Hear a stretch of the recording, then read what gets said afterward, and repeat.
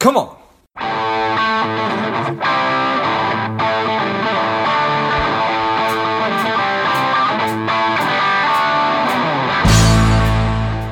Quick ask before we get started. Today, I am working to help people lead happier and more contented lives.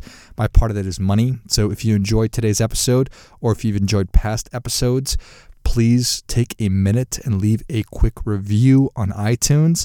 Subscribe. That helps the show climb up the rankings and helps more people find it. So thanks a lot. Welcome to Money Savage, a savage approach to personal finance. This is George Grumbacher, and the time is right. Welcome to today's guest, strong and powerful Jennifer Harper. Jennifer, are you ready to do this? I am. Excellent. Let's do this.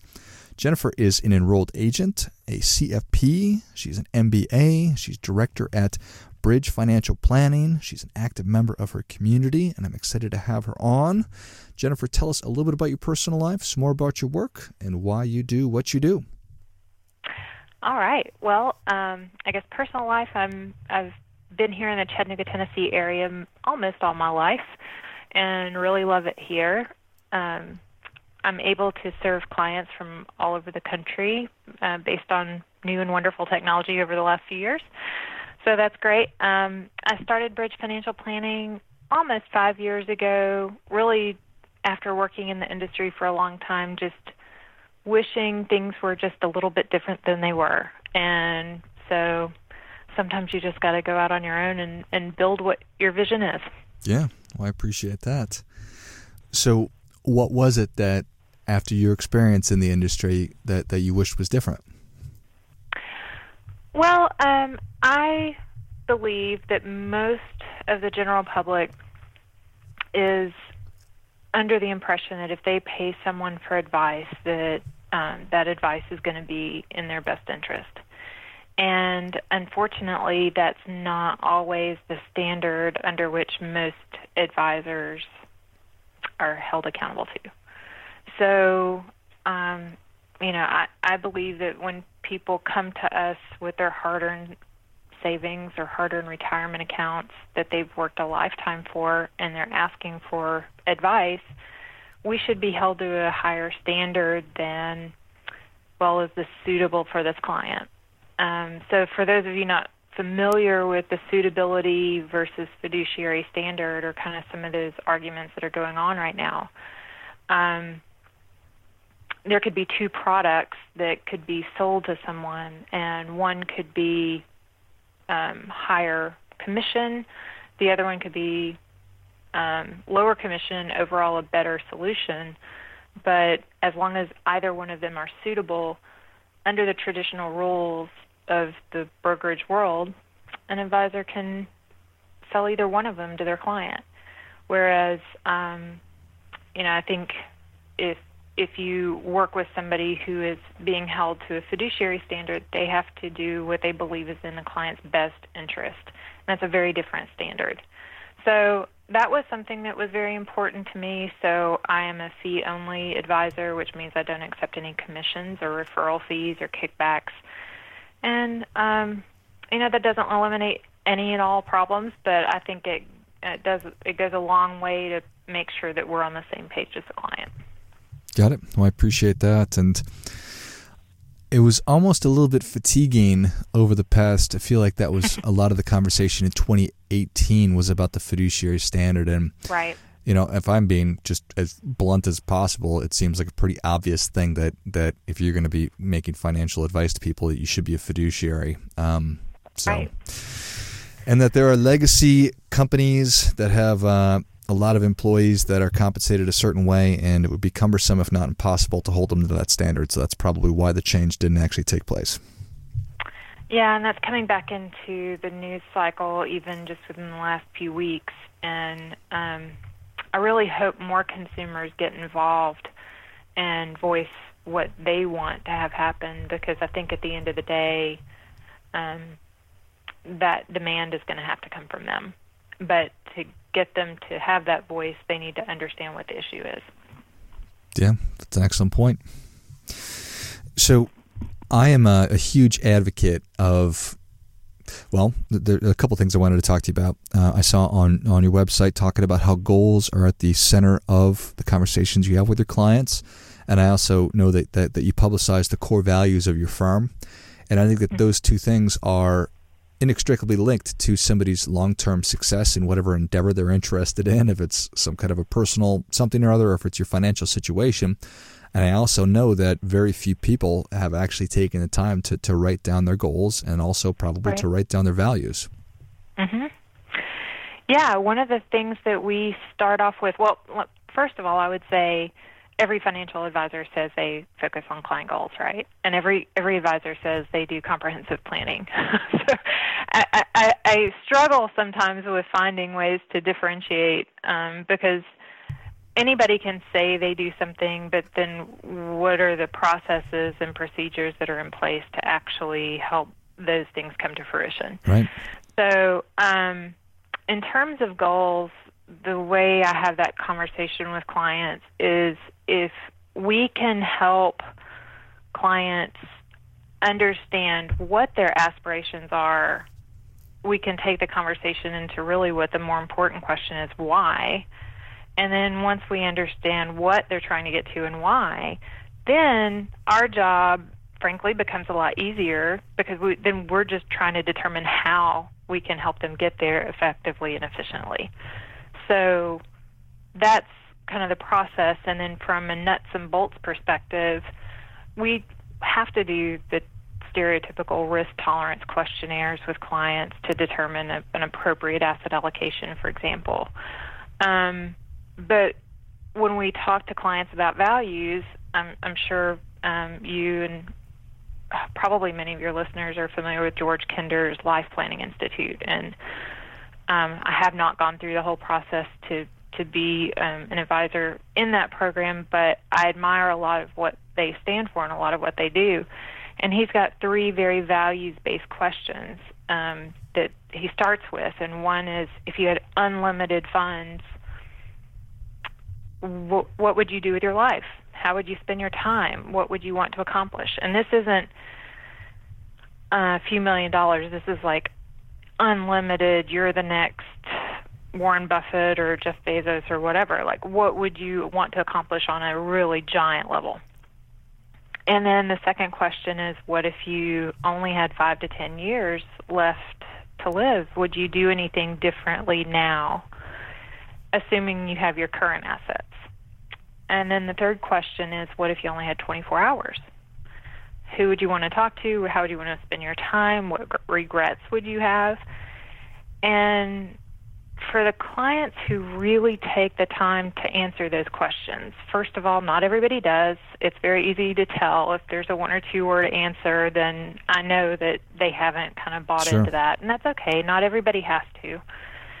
But when they do, it's fascinating to start putting the pieces together about what they've told you about what they want to accomplish and then the answers to those questions. For example, I had one lady that's a very high income earner, very excellent saver. She's doing all the right things.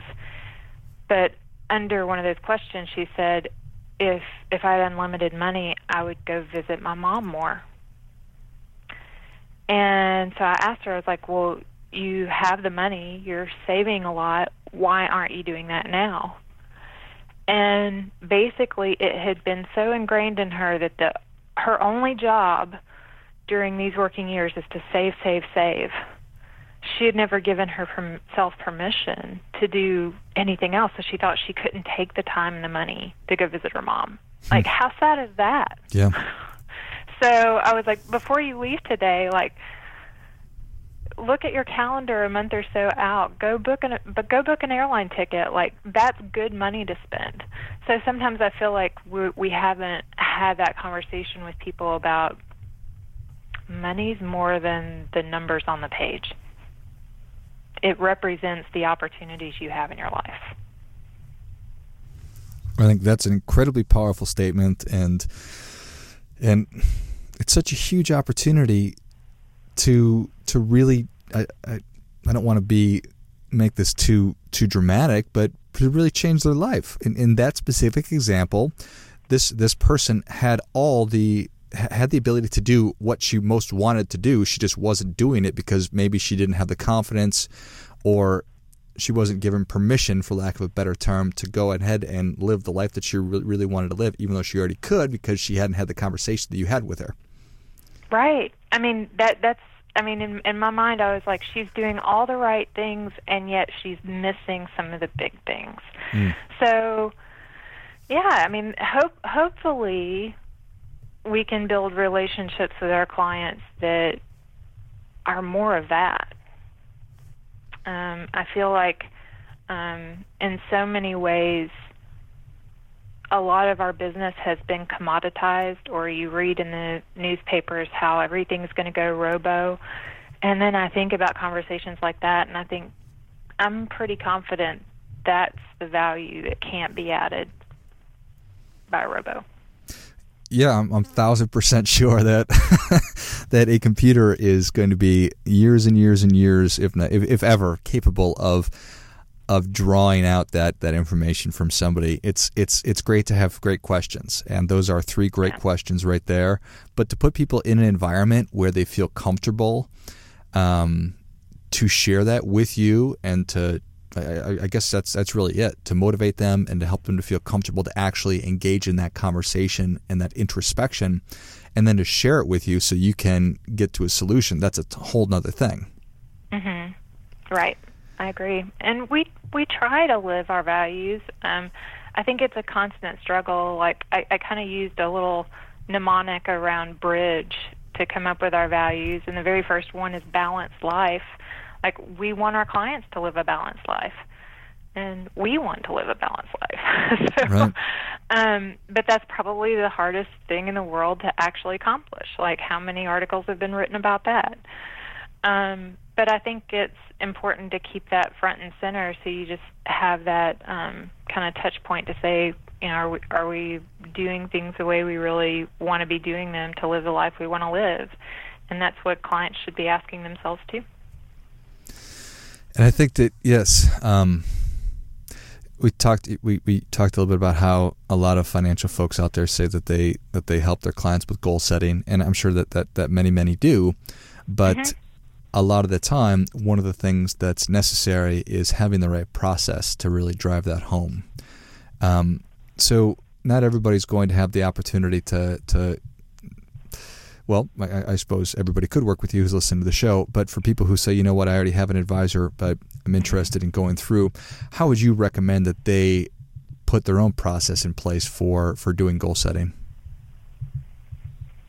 Well, yeah, I mean, not everyone's going to work with a CFP. Some people are comfortable mostly working on their own and maybe coming in for a check-in from time to time, or whatever their circumstance might be. I mean, I don't think that should preclude someone from still having a good process. I think my challenge to them would just be look beyond the obvious.